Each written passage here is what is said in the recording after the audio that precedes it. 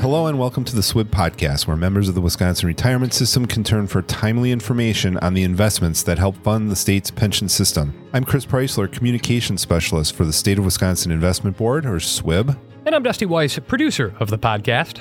SWIB owns stock in over 6,000 public companies across the globe at any given moment. As a shareholder, SWIB is focused on the long-term economic interests of the companies it invests in. In addition to a company's economic health, solid products, a strong customer base, a growing market share, SWIB is also concerned about accountability, transparency, and alignment, hallmarks of a company that is doing things the right way.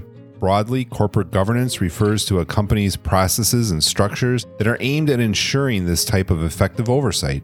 SWIB's corporate governance program utilizes various methods to evaluate and influence companies along these dimensions in order to improve long-term shareholder value. In this episode of the SWIB podcast, we're going to take a look at SWIB's corporate governance program, including the policies used to analyze its domestic and international proxy votes, and how those policies benefit the Wisconsin retirement system. The SWIB podcast is a regular opportunity for you to learn more about the people and funds that comprise the Wisconsin retirement system. Please make sure you subscribe in your favorite podcast app so you don't miss an episode, share this podcast with your fellow WRS members, and leave a review on Apple Podcasts so it's easier for other members to find this show. Today we are joined by SWIB's Chief Legal Counsel, Sara Chandler. Sara joined SWIB's legal team in 2017 before becoming its Chief Legal Counsel in 2018. She has spent her entire career in the investment management industry, advising asset managers on a wide variety of legal and investment matters. Prior to joining SWIB, Sara served as an Associate General Counsel at King Street Capital Management, a New York-based hedge fund, and as an associate at Sidley Austin LLP in its investment funds group. She earned her law degree with high honors from the University of Chicago Law School and her bachelor's degree with honors from the University of Wisconsin-Madison.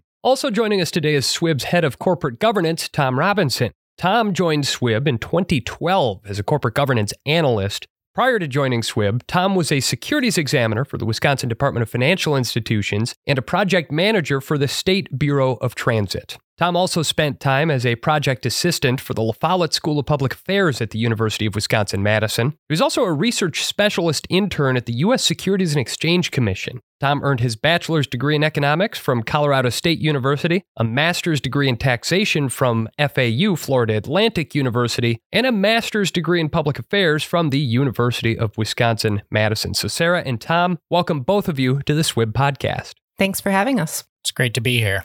Let's start today's discussion talking about SWIB's role as an investor. SWIB is a fiduciary and is governed by the Prudent Investor Standard. What does that mean? Well, let's start with the idea of a fiduciary. At its most basic, a fiduciary is someone who acts on behalf of another with the obligation to put the beneficiary's interest ahead of their own. In Wisconsin, SWIB acts on behalf of the Wisconsin retirement system as a fiduciary, which is enshrined in state law. The Prudent Investor Standard by law requires SWIB to use the skill, diligence, and care that a prudent person acting in a similar capacity would use in managing a large public pension plan. The law also requires SWIB to make investment decisions and conduct its operations solely to fulfill the purpose of the funds under its management. This all adds up to a system where SWIB staff are required by law to stay focused on investment returns, as well as risk and costs, and ignore anything other than those goals. So one of the ways SWIB exercises this fiduciary duty is through its corporate governance program? Yes, so SWIB's corporate governance program was implemented way back in 1986 to protect SWIB's long-term investment holdings by exercising our rights as a shareholder. We work to responsibly promote sound governance practices to mitigate risk in our investments. As Chris mentioned at the onset, the overarching themes of the program are accountability, transparency, and alignment. Some areas we focus on are board of directors, executive compensation, committee structures, conflicts of interest, and how companies react to shareholder sentiment or even untimely events. We also work to build long-term relationships via strategic engagement with company representatives to help promote our views on the issues we care about most. So one of the key aspects of the program is proxy voting. Can you explain what proxy voting is and how it promotes SWIB's interests? Yeah, so proxy voting works as a formal mechanism through which corporations and their shareholders communicate about a broad range of issues. Voting matters can be put on a ballot by a company's board or shareholders and can include important topics such as approving the members of the board, mergers, acquisitions, and how management is compensated. Investors who own voting shares in the company as of the company's record date are eligible to vote their shares either in person or electronically. Companies provide information on ballot items in advance so shareholders can make an informed voting decision.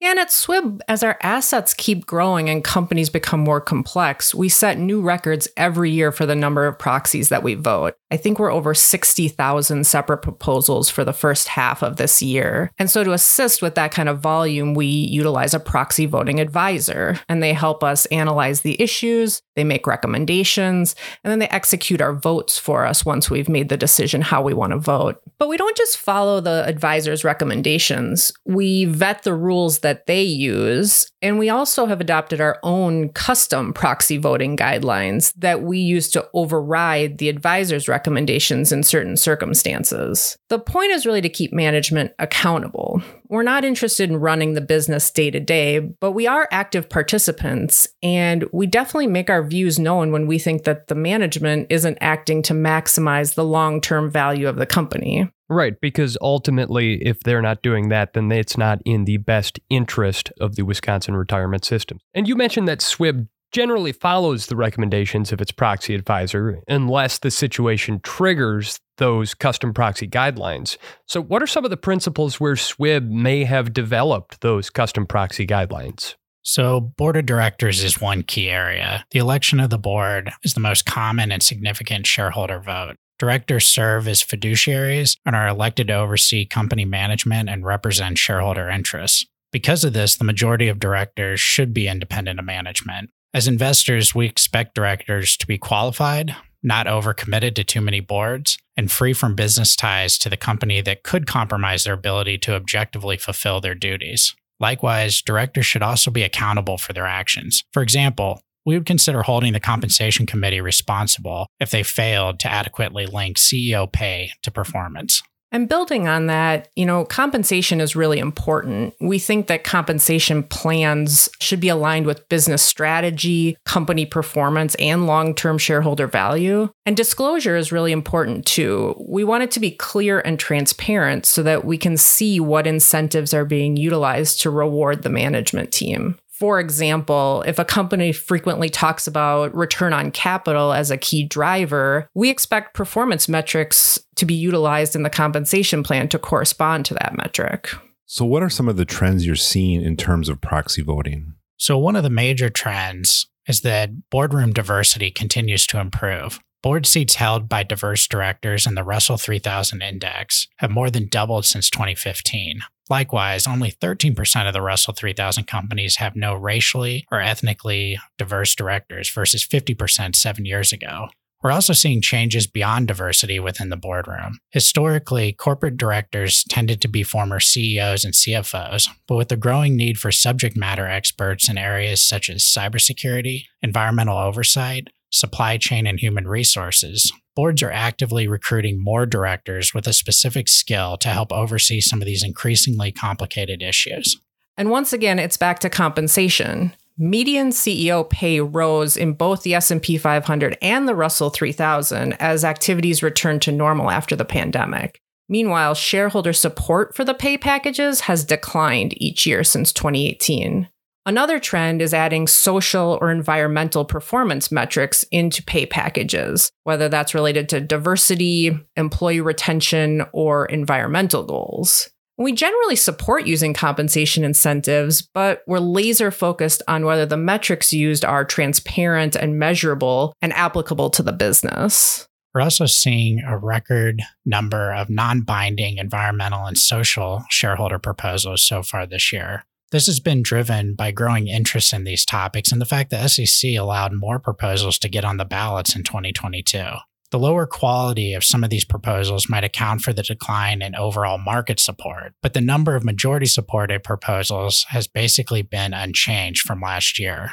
Proposals with higher support tend to focus on issues such as disclosure of climate change risks, diversity, and human capital management, while proposals with lower support tend to ask companies to disclose information already available, or the proposals themselves lack a convincing business purpose. You've both mentioned environmental and social issues in this discussion. That's 2 of the 3 parts of ESG, environmental, social, and governance investing. Can you explain a little bit more about what ESG is? Sure. So ESG is an umbrella term for a variety of non-financial factors that may or may not impact a particular business. ESG investing does not have a precise definition and can mean different things to different people, which is one source, in my opinion, of some of the current controversy around it. Originally, ESG investing was based on achieving effects outside the risk-return framework and was commonly referred to as socially responsible investing. More recently, ESG investing has often referred to the idea that focusing on these issues could actually lead to better returns over the long run. Today, ESG investing can encompass both ideas and draws in a variety of topics from climate change to human capital management to data security and even areas like product quality and safety. It sounds like the lack of a precise definition can make ESG challenging to talk about. What do you think people misunderstand about the role of ESG investing? Well, I think there's a rush to label companies as good or bad. So Tesla makes electric vehicles, so it's good. Exxon is in the fossil fuel business, so it's bad. But Tesla actually has ESG scores that are all over the map, depending upon how much weight is put on the positive environmental impact of their electric cars versus how much emphasis is placed on the mining and labor practices in Africa, where they source the cobalt for their lithium batteries. So what an example like this highlights for us is that a strategy that uses ESG scores or filters to label companies is too opaque. Instead, what we focus on at SWIB is our investment professionals looking at individual companies to determine the issues that impact their long-term results. And if an ESG issue is relevant to the company's risk or returns, then we want to know how the company's dealing with it. To that point, something that is underappreciated is the growing role of shareholder engagement. So building long-term relationships through conversation is an important and effective lever to promote sound practices. Conversations provide insight and deepen mutual understanding around the company's long-term business strategy and corporate actions. As a long-term investor, the relationships we form have value, especially as principles and the landscape continue to evolve. These discussions would be much more difficult and less impactful if we didn't hold shares in the company we were engaging with. There are only so many hours in the day. Consequently, if a company is considering taking a call from an existing shareholder versus an uninvested pension plan, the choice is relatively easy. Well, it sounds like SWIB's staff have to take a more nuanced view of these issues than just sell every company that might have had some issues.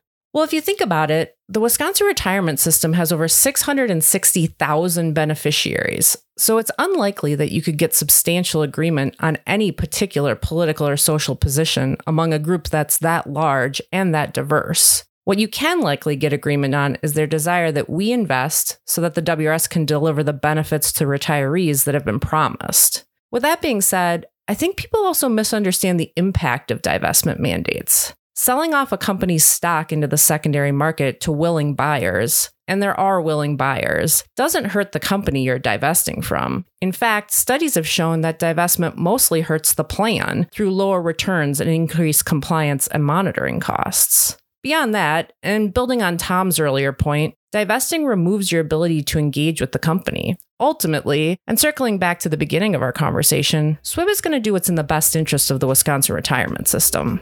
Well, Sara and Tom, this has been a fascinating discussion. Thank you so much for joining us here on the podcast. Thank you for having us. Thank you. And thank you to all our listeners for checking out this episode of the SWIB Podcast. The SWIB Podcast is brought to you by the State of Wisconsin Investment Board and produced by PodCamp Media. Branded podcast production for businesses, podcampmedia.com. Our editor and producer is Larry Kilgore III. Thanks again for listening. I'm Chris Preisler. And I'm Dusty Weiss.